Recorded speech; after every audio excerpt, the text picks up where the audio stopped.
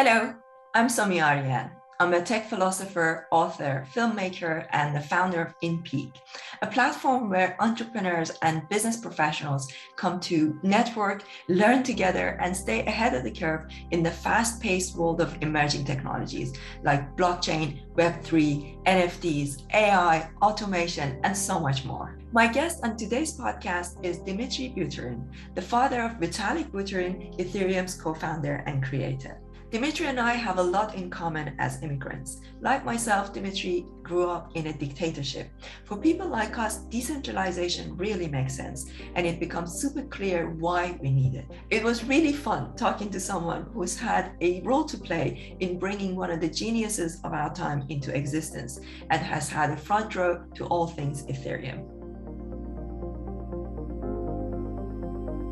Before we start, I also wanted to tell you about Athletic Greens, our sponsor for today's show. I started taking their AG1 daily supplement because I work 14 to 15 hours a day and I need a way to stay at my peak performance. Now, I've been taking it for several months at this point and I love it. I definitely feel more mentally alert and I seem to be more energized during my workouts. Honestly, it's no wonder that Athletic Greens has over 7,000 five-star reviews. I wanted to share this with you because I personally have been loving it. To make it easier for you, Athletic Greens is also going to give you a free 1-year supply of immune-supporting vitamin D and 5 free travel packs with your first purchase. All you have to do is visit athleticgreens.com/Somi.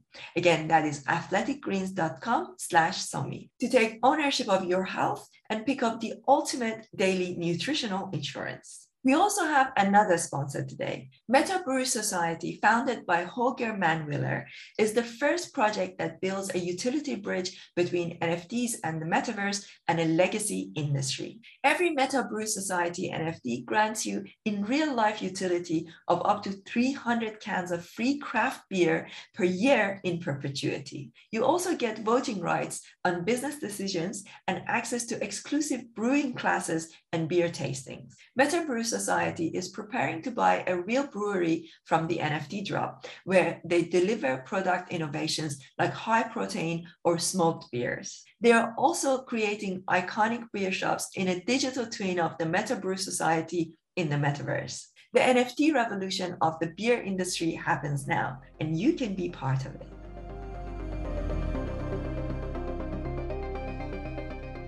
I listened to your podcast interview on Bankless, and I really wanted to talk to you for so many reasons. Originally I come from Iran. I grew up in Iran actually. So I came to the UK when I was 23. So I have a lot of things in common with your upbringing and what you discussed, on the podcast. And a few things that you mentioned, and actually I made some notes here. So a few things that you mentioned were so close to my own experience. So you talk about how when you were growing up, where you had to do these things where like you would chant about the government, how great the government is and how, tell me a little bit about that, because we used to do that at school, and they got us to chant, death to Israel. I mean, basically from the first grade, I think, right? We were indoctrinated into this whole system of saying that our country is the greatest. They're Lenin, who is actually now, I understand, as one of their worst, murderers the world has ever seen, and he's he's our saint, and we are the best and stuff like that, right? And that's been going on since the first grade, and all the portraits, all the propaganda, right? And there was very little information coming from outside. It was all self-contained, right? And it was really fascinating to see all of that. And basically, by the time I was a teenager, it was also pretty obvious that this is just a lot of bullshit. And this was also very interesting for me to see how the Soviet Union fell apart. And now to see Russia now going back to basically the same place, just a different crazy mix now with added religion. Because when I was growing up, religion was also a bad thing. Like, the only religion was their socialism and communism. And now it's a crazy mix of who knows what, the Russian Orthodox religion and patriotism and just overall craziness. Very cyclical, and I could never have imagined that Russia would go back to what I have already witnessed. And I now come across all these videos and pictures of Russian kids in kindergartens, singing patriotic songs and basically saying with posters that with things like "kill Ukrainians" and "we will win" and stuff like that. So but this is how this happens, right? And obviously Iran and Soviet Union and some other countries who have went through that, and it's North Korea, right? Been doing this for a long time. So it's very painful to watch that, but that's also one aspect of what life is. So I'm glad that you got out of that, and I'm happy that I was able to get out, and all of my relatives are outside of that place. Yeah. So two things I want to ask you. So of course, me and you, we were both very lucky that we got out. But there are a lot of people who live in those environments, and not everybody can get out. We've been very lucky. Not everybody can get out, but there are a lot of really amazing people in these environments that have got great ideas, but those ideas can never come to fruition because they are living in like a swamp, essentially, right? Like when you live in a place like that, it's very hard. There's no way I could have done the things that I've done. When I came to the UK, I actually created a death metal band. I was in a death metal band for 4 years. Back cover of Metal Hammer magazine, Kerrang magazine. We did, toured Europe and the UK, and it was really interesting to be able to actually scream and express the frustration, right? Like these are all the things, and then of course, then I went and I studied in St. Andrews University, got 2 master's degrees in politics and philosophy, and then went and into media, created my own first another company. Now this, in Peak, the platform I'm building. There's no way I could have done any of these things. So what would you say, Dimitri, to people who are living still in those environments? Obviously, it's not like there's it's a difficult situation, no question about this. And I know a number of people, friends in Russia, who are really struggling and suffering because they trying to protest and they cannot protest because they've been fined, they've been to jail and stuff like that. I also know a number of Iranians, especially people who are NFT artists, right? And they also in a very difficult situation. One thing I have to say is that still the world, the technology is marching on. And I think that the things that we're doing with Web3 is exactly one of the important tools to help us move forward despite all of that stuff, right? Because I think that now with the technologies like VPNs and NFTs and crypto, somebody living in a crazy place with dictatorship like, Iran or Russia or whatever, they can still access the world economy. It's still possible to find information, access information. It's still possible to actually work for some DAO or for some other organization outside of the country. It's possible to get paid. I don't know about the station in Iran, but I know that, for example, in Russia, people can exchange crypto into local currency, right? So they can earn crypto. So it means that in a way, we used to live in this, societies which had geographical borders, and we still do have that, right? But the thing is, we also are becoming much more of world citizens, right? And it's becoming much easier for you than to find people who think like you, who want, if you want to work on stuff that resonates with you, you can do that, right? It's a little bit, it is harder, no question about this, because, we still are animals. We're social animals. We want to connect with people. We want to see their faces. We want to hug them and all of this stuff. And sometimes it's now harder for you to connect with like-minded people in your own, city, in your own country. But you can still do a lot of that stuff online, right? And obviously it is harder, and you have to follow the precautions and safety protocols. But personally, for me, one of the important aspects of Web3 is and the ability for people anywhere to engage with the world outside of where they are. And I think it's wonderful, participate in the world economy. It's like I spoke to this, I remember I was speaking to this teenager in India, and he created this, NFT project, and he made $1 million and all of this stuff. It's all possible, right? And I have some friends in Iran who are NFT artists, and life sometimes can be hard for them. Like, he was trying to see his girlfriend who is in Turkey, and it was really hard for him to not be able to see her, but he's still creating his art. He's still able to sell his art, to make some money, to support some people outside of Turkey, outside of Iran, by sending crypto. So for me, that's at least a step in this direction. When I was growing up in the Soviet Union, for me, a tiny window into the outside world was my ability to listen to radio stations from outside of Russia, right? And they were being jammed, but I was listening to Voice of America. Too. Yeah, me too. Voice of America and BBC. Yeah, exactly. BBC, yes. In BBC, yeah.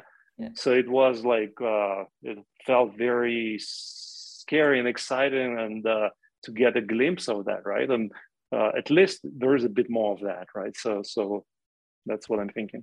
That's so fascinating. You just brought a whole nostalgia for, those days. I remember where, it was like Friday afternoons at 2 p.m., try to tune into the radio station to listen to, listen to English music, and they kept, for a lot of people listen to this, they probably don't know what you meant when you said jammed, but basically they would send these like waves, or what do you call it, like they basically would translate on the same frequency, just this buzzing sound, like, so they wouldn't allow you to listen.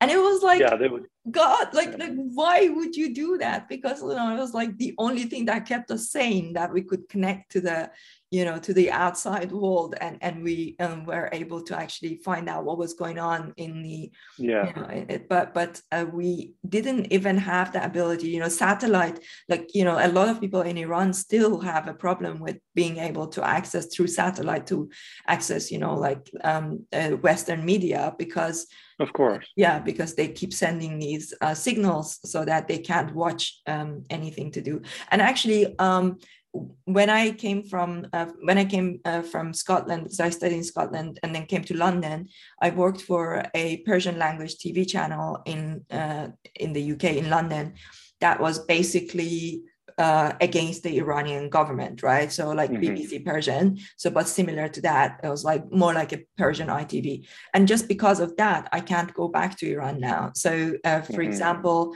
there was a lady who worked for BBC Persian. Her name is, you may have heard of her, Nazanin Radcliffe, and she went back to see her parents with her young, I think her child was like 6 months old at the time. So she goes back to see her parents, and they put her in jail because she worked for BBC. And she was in jail for like 6 or 7 years. She went on hunger strikes and all that stuff. And then eventually she just recently has been released. But imagine, like, by the time she comes out of prison, her child is like 6 or 7 years old. And now, she's just come back to London. So it's a very difficult place to be. And one of the things that I kind of like about this, I have double or mixed feelings about the anonymity culture in crypto and NFTs. But I think that for people who live in those kinds of areas, it's very helpful for them to have this ability to be anonymous and just like use their wallet to be able to connect it to the web, because it's very hard. Like technically, let's say if somebody lived in Iran, because Iran is under sanction, it would be very hard for us to work with them, to do anything with them, but at least if they are anonymous, they can still connect their wallet, they can still go in and work in DAOs, and nobody cares who you are, where you are from. So that's one of the things that's kind of positive. Speaking of anonymity, So you are Vitalik's father, who is one of the most prominent figures in the crypto space. And of course, then we have Satoshi, that is pseudonymous, so nobody knows who they are, right? So how do you feel about the juxtaposition of these two things, and like, do you sometimes wish, that Vitalik was also pseudonymous, or are you happy that people know him? Do you ever worry about him in that sense?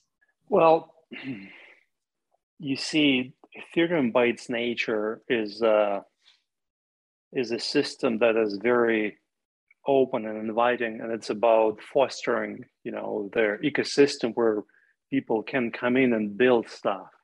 And Bitcoin is a very different, much more, if you will, culture of like us against the world. It's like the world is bad, but we have this wonderful ideal creation, and we will fight the world, right? But Ethereum culture is very different. It's more like, hey, we're building this cool new platform technology that can help the world, and let's come on in and let's build more stuff, right? So it's much more open and human, if you will. And because of that, like, I don't think that,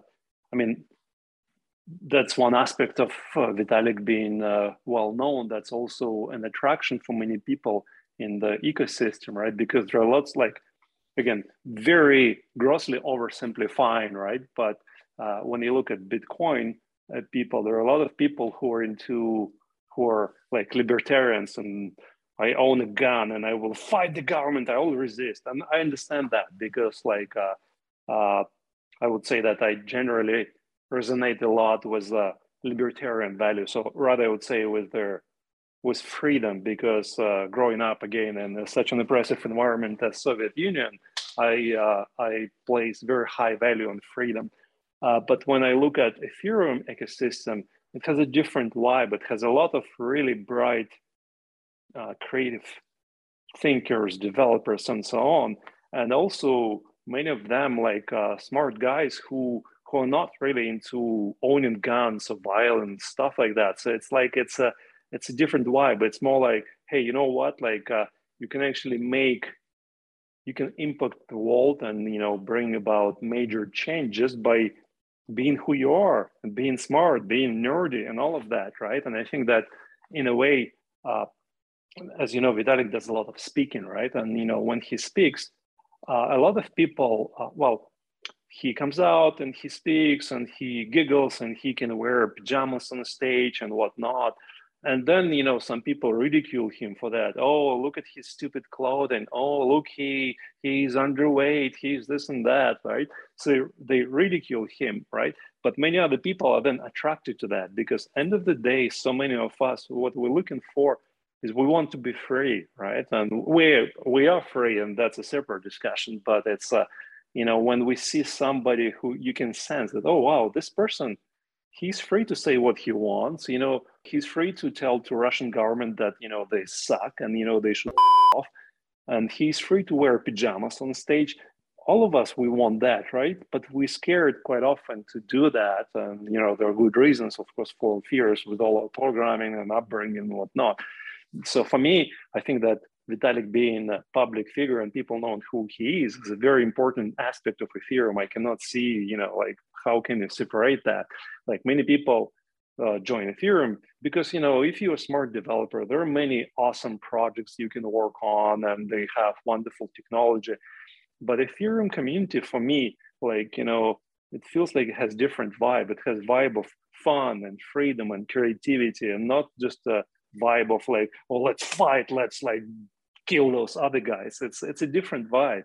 I totally agree. Like when I was look, I hold BTC and ETH in my portfolio, and I also have a lot of Ethereum based NFTs. So and as I mentioned before we started recording, I'm also building our own NFTs on Ethereum. So I would say that I'm pretty much equally invested in both, maybe a little bit more in Ethereum because of, a lot of the work stuff is related to Ethereum. I use ETH a lot more, whereas with Bitcoin for me, and when I say Bitcoin, I mean BTC, is something that is, I use it more of a store of value. It's there for for future.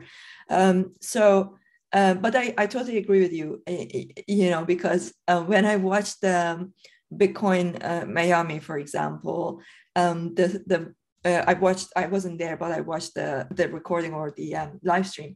It felt very much like a lot of alpha men. And then when you watch something like Permissionless or things like ETH Denver, etc., it's such a different vibe. It's like slightly younger and like just cool, nerdy, chill, let's sit on a bin bag and I like code, it's a very, very different vibe. And I like both. I very much agree with you. I would say that I'm, generally speaking, I consider myself an anarchist. I have a distaste Me too. for, I have a distaste for governments because, like you, I come from a very, oppressive government experience, like where I grew up. My experience and understanding of government was always like, either it was, obviously I was born after the revolution, but so that was my understanding. But even for people who were born before, during the Shah, they said that the Shah was also technically a dictator, so it wasn't like, it was never like the kind of democracy that you see in the West. And I don't think that the Western democracy is perfect, but I think it's a great step in the right direction. And I see decentralization. So actually, I gave a TED talk about this, and I said that decentralization is the next generation of democracy. So we are going from like representative democracy to decentralization, and that technologies like Ethereum will allow us to better organize ourselves, so it's totally. I think things like direct democracy and all of that stuff, I definitely see a lot of the future potential in that. And I wanted to philosophize a little bit on what you said before I forget. It's like, again, like Bitcoin is a wonderful invention, right, which really started this whole crypto ecosystem. And it was created as to counterbalance the centralization of power or authority, including management of money by governments, many of them who turned out not to be worthy of our trust, right? But it's really interesting that, again, like if you think about this, the concept of centralized governments, it's like, okay, we know what we do and we are strong, it's only our thinking that is correct, right? And if you look, for example, currently at the invasion of Russia into Ukraine, it's the same. Like Russia is like posturing, we're strong, we will fight, we will win, stuff like that. But they're also losing badly and they're making lots of mistakes. And it's impossible for them to admit any of their mistakes. So they will just keep lying, they will keep bamboozling people with propaganda and whatnot. And, in some ways it's working, but also it's kind of starting to crumble in different ways. And when I look at Bitcoin, again, it's a wonderful invention, right? Which started it all. And Bitcoin is a technology, right? And technologies, they evolve, they change, and for me, that's kind of the problem with, like, I see in a lot of, I still hold some Bitcoin, right? And when I look at the Bitcoin community, I also see this very constricted orthodox thinking. No, Bitcoin is the best, is the only thing, everything else is bad, and and we should not change it in any way. But the thing is, the world is moving on, right? And things like proof of work, it was a wonderful invention which was very important for both Bitcoin and Ethereum. But now we also see the scale the technologies are currently used, which was not we could not have envisioned that back then when it was created. It's creating a major problem with environmental impact and stuff like that. So I think that the stubbornness of Bitcoin, which is its strength, it's also its weakness, right? And that's why I'm kind of losing slowly my confidence in Bitcoin and its ability to evolve, because every technology has to evolve. The world is changing, we're always changing. We as humans, taking a human, my hair is gray and, we're changing. We cannot we adapt, and sometimes we have to wear glasses and stuff like that, right? And trying to pretend that, we're still the same as we were 10 years ago, 20 years ago. It's not going to work, right? And people will try to hang on. But I think like when we get stuck on a particular idea and we stubbornly refuse to change, at some point their change will happen and it will be more painful, right? And for this reason, I really like how in Ethereum community, there's much more openness in terms of discussion. Oh, here's the problem that we have. How do we solve this? Oh, here's a mistake we've made. Here's, the promise that we've made that was, overpromised in terms of timeline, stuff like that. And being the ability to admit one's weaknesses and mistakes and problems and faults and stuff like that, I think it's like for community is a very important, for any human being is a very important aspect of being a happy, more peaceful human, more adaptable to your environment. So that's what I think about all of this. Yeah, I definitely hear you on that. That's why personally, look, proof of work is very attractive to me in many ways. I can see the value of it. I hear their argument, and I can see what they're saying when they say, proof of work is essentially, it's a way to literally turn energy into money, and that's an attractive thing. That's interesting. Yeah, I think that's by the way. You think? I think okay. It's a metaphor that is totally improper, because it's not turning energy into money. Like, why? It's just an algorithm to keep people honest, right? So as we decentralize to solve their what's called the Sybil resistance issue, then we trying to do our best to make sure that their miners, validators, whatever the particular technology calls them, are selected at random, right? And proof of work is a way for a particular participant in the ecosystem to signal their commitment to the ecosystem. But the reason the energy is spent is because the particular algorithm that is used to validate the investment to this is very inefficient. Again, it was wonderful at a certain scale, but it's inefficient. So again, like when I look at all the research that's been done in the last 10 years and the practical stuff and the experiments and whatnot, okay, now we have proof of stake that is delivering the same, like, why do we need those algorithms? We need them to protect their system from being breached, from fraud and stuff like that, from censorship. And I think that now it's pretty clear that proof of stake is able to provide the same and better level of protection against attacks, but at much, much, much lower energy costs. So it's like, that metaphor, I've come across this and I discussed it, but it's like basically in proof of work, you have computers that keep running 24/7 and they basically just wasting energy solving stupid cryptographic puzzles. And they do that to prove to the system, I have this much hardware. Because like, how else do you prove this? Like, it was an ingenious hack, if you will. But again, like people come up with a hack, or they come up with an algorithm, but they constantly improve it, right? This is what humanity does always. Like we invented steam engines, but we didn't stop there. We invented combustion engines, and we invented electrical engines, and now we're working on all kinds of other stuff. So yeah, for me, that metaphor, it's like when you look deep down into what it means, it doesn't really hold water. Very interesting. Yeah, no, it's I hear you, and I have listened to so many arguments from both sides, and I have to admit that I honestly can't say that some of the best minds in both sides can't agree on this. So I honestly can't say that I can definitely say that I'm on either side. I think that proof of stake is newer, so it takes also time to see. One of the things that I'm currently researching a lot is quantum computing, and I want to see, once quantum computing is here, which of these two systems is going to be more resistant and more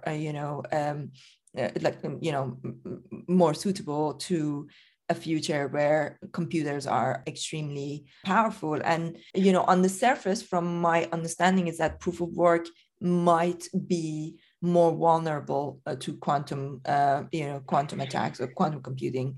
But I don't know for sure. And this is something that I'm researching right now. So I do need to get some people who are, more deeply involved in quantum computing to comment on that. I don't know if you have had any experience with this or whether you have talked to some people in quantum computing. I have very superficial understanding of that. My current perception is that it's possible to secure both, some changes would be required to both Ethereum and to both proof of stake based system and proof of work based systems to protect them against quantum computing that is coming. It is possible.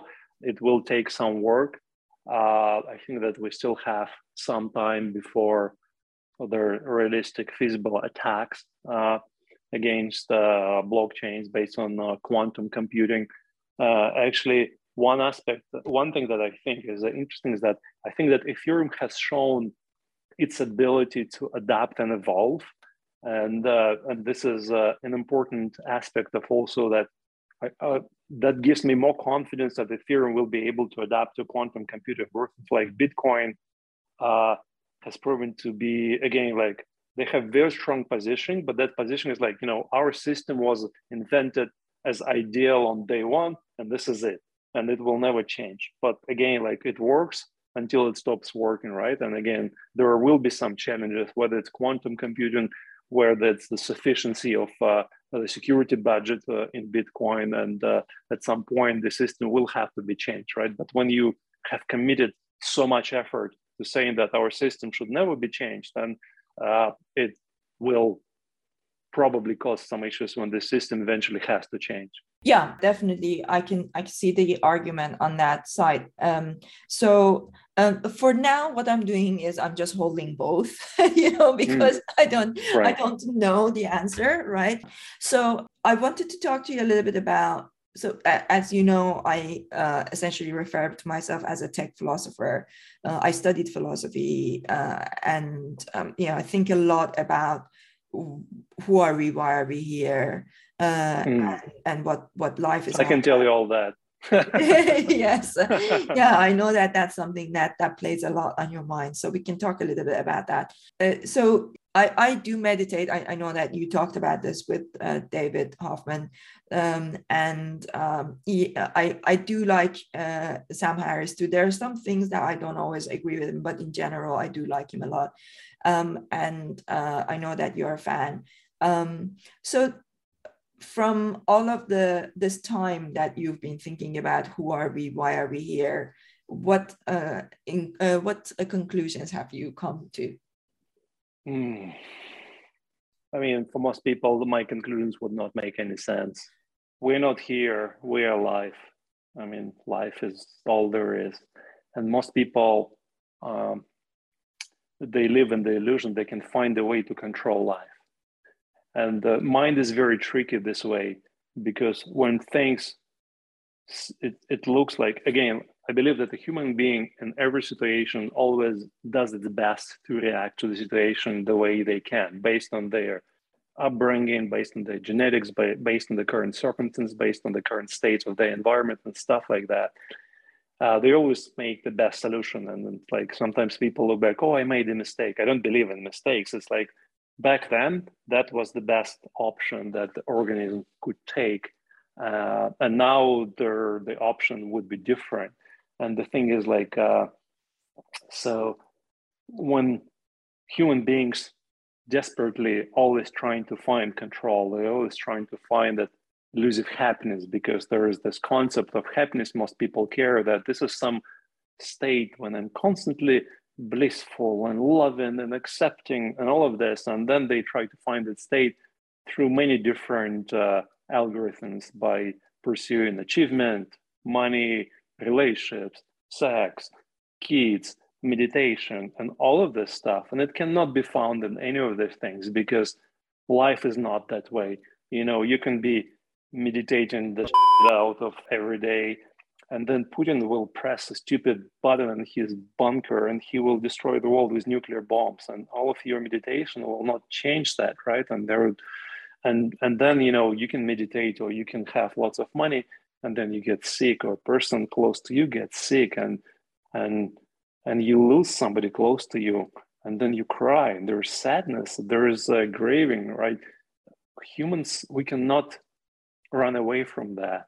And again, the mind is so tricky. It's constantly trying to, whenever we seem to be able to control the things, and like, oh, it's me, I've done it, right? But then also every day there are many things we cannot control, and then our mind just ignores them and constantly trying to hold on to this illusion of control. But there's no control. There's just like stuff that is changing and happening. And it's like, look at the life of every human being.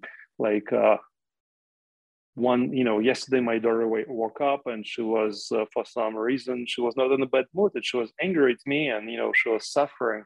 And today she's in a good mood, and today I feel this way, I feel that way. The weather is different. There's this war here, there's this peace here, there's this creation, there's this conference you went to that caused you upset. So the thing is, like, life is always full of all of this stuff. And human beings, what they're seeking can never be found. But the thing, like, they already have what they're seeking, but it's hard to impossible for most human beings to get that, because it cannot be understood, not with the mind. It's a very different kind of thing. Yeah, definitely. I growing up in Iran, it's a religious environment, and of course you came from the exact opposite, where they said religion was bad. But the conviction, whether it's to say religion is good or religion is bad, the conviction itself is like a religion. Even if you're in communism, that conviction is basically a kind of religion. And in many ways, I would say that about, for example, Bitcoin, or or anybody who is even Ethereum maximalist. Any kind of maximalism is a kind of like religion, essentially. Every time when we're very adamantly convinced that this is the right way, this is bad, or this is good, or whatever, if we listen very carefully to ourselves, we will notice that there's a lot of fear, there are a lot of doubts to us, because we actually scared that this is not the case. Because if inside of us there's total conviction, there's a knowing, not like knowing in the mind, but knowing, if you will, in subconscious, in your heart, then you're not bothered, like, with doubts and things like that. It's just like, okay, this is the way it is.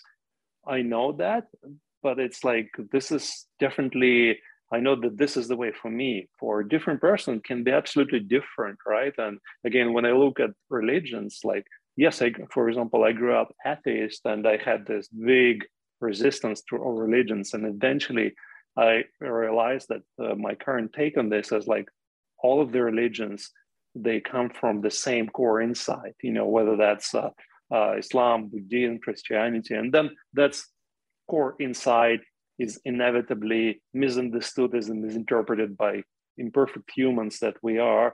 And then it kind of trying to reproduce that inside by, if you will, seeing the outside, but not understanding the actual core inside behind all of this. And that's our struggle. Yeah, absolutely. So I've always tried to, kind of understand who I am, why am I here? And when I was like 4 or 5 years old, I used to sit in front of the mirror and like think about, like looking at the veins in my eyes and like, on my hands. And I was like, what is this? Why am I here? And it was so painful that I used to cry, like when I was very young, because I was like, I don't understand why I'm here. What is like, why am I alive? What is this? Like, where was I before I was here? I kept thinking very important questions. I always closed my eyes and I felt like I was going back. I felt like I was like taking a step back and going into this kind of place of, in the dark, and like walking back, trying to go back to before I was born, and like understanding where I was.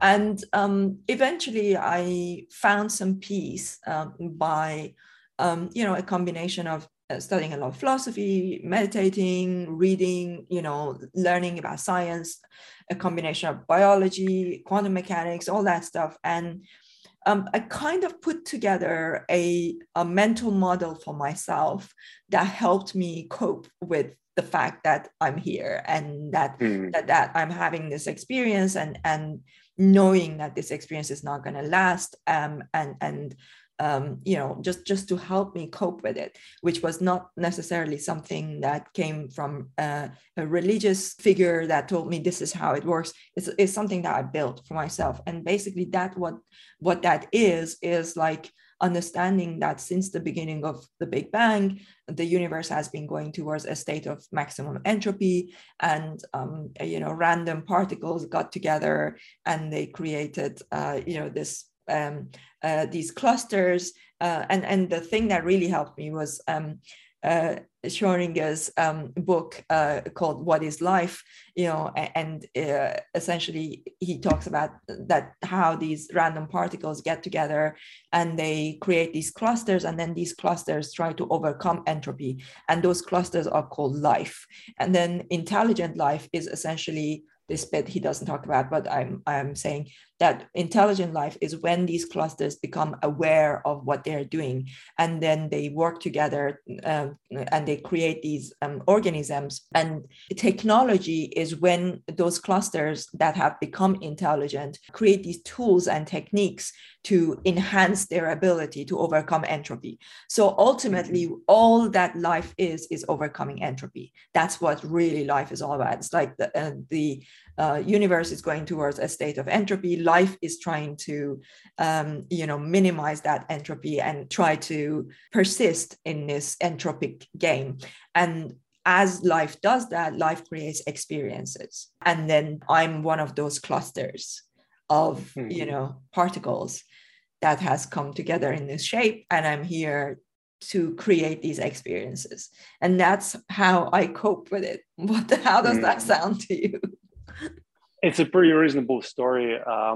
If you want, I can send you a document that I wrote some time ago, but it's kind of similar, thinking through about this stuff. But I'll tell you this: awareness is the way I think about this is modeling. So this cluster, if you will, is if it models the environment better, then it will continue to be, or it will replicate. So its ability to model the environment is essential, because when you have a good model of something, then you have higher chances of continuing to exist or replicating, and thus those models continue to perpetuate, if you will.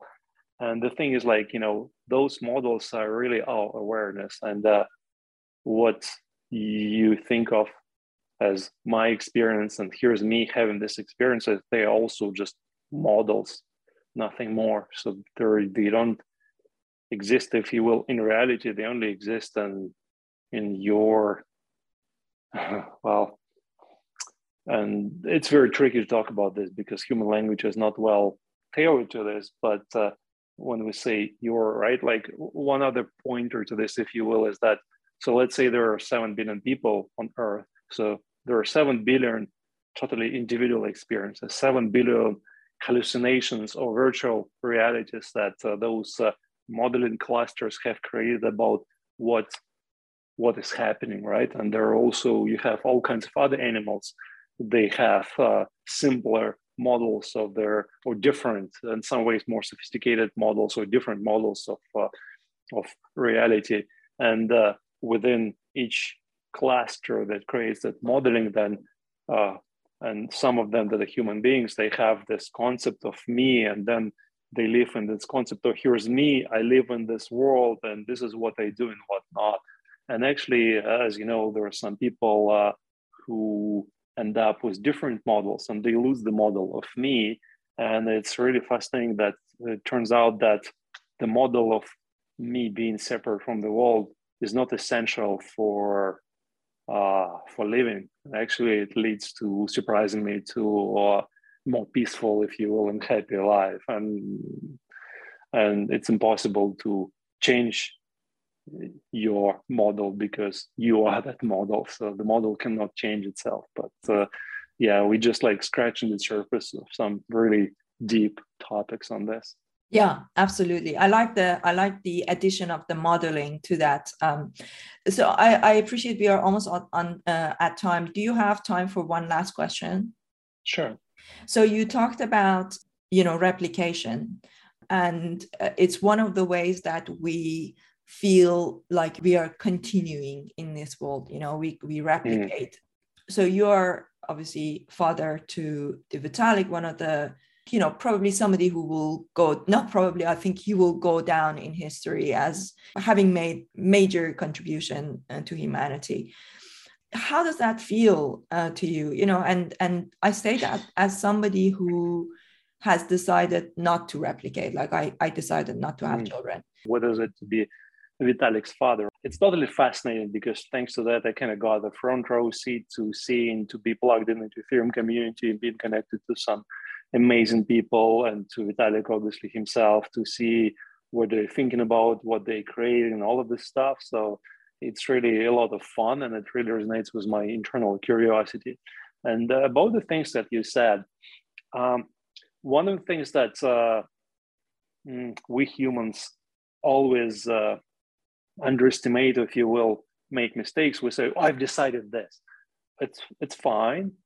The thing is, like, it's really hard for us to accept our own inconsistency of other people, because in this whole modeling process, we have this mistaken idea that we are some kind of static thing. I have decided this is me. Oh, this is not me. This is not my true self.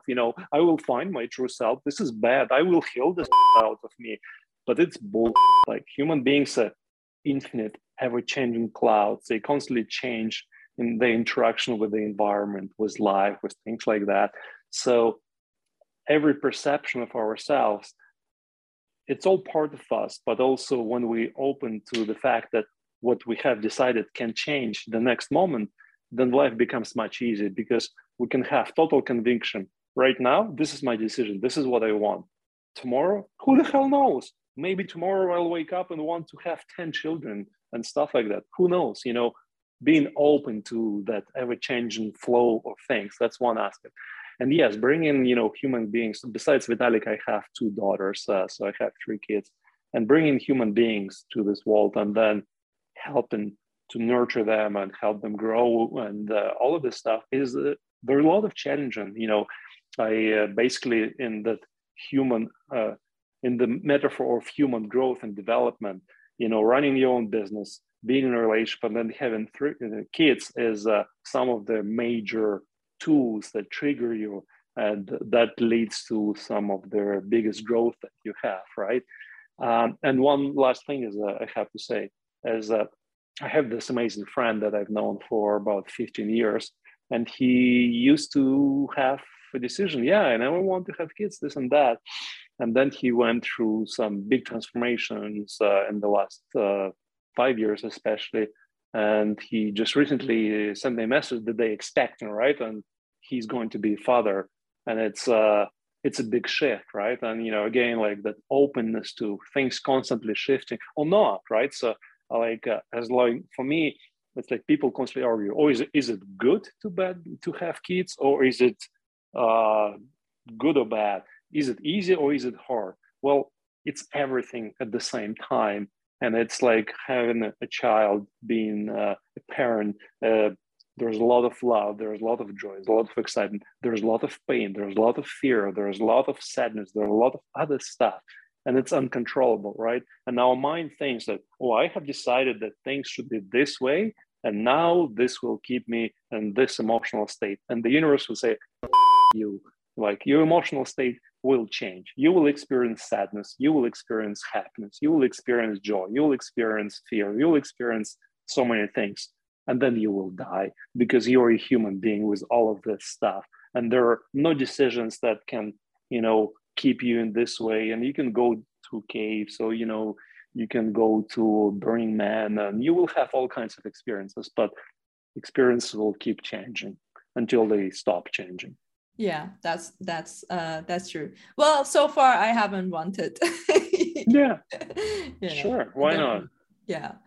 Well, this has been a lot of fun. It's been a really fun conversation, and I hope to have you back. You know, I'm a big fan of what Vitalik is building, and I know that, look, you can't keep everybody happy. People have got different opinions and different agendas. So we cannot even keep ourselves happy. Yeah, that's right. What about others? Yeah, exactly. But it's definitely something impactful that is being built, you know, I say that as somebody who generally keeps an open mind to things changing, you know, things nobody knows for sure, you know, like what is the final state of any of these technologies, and whether there is any final state. I think there's no final state. Yeah, we are constantly moving and changing.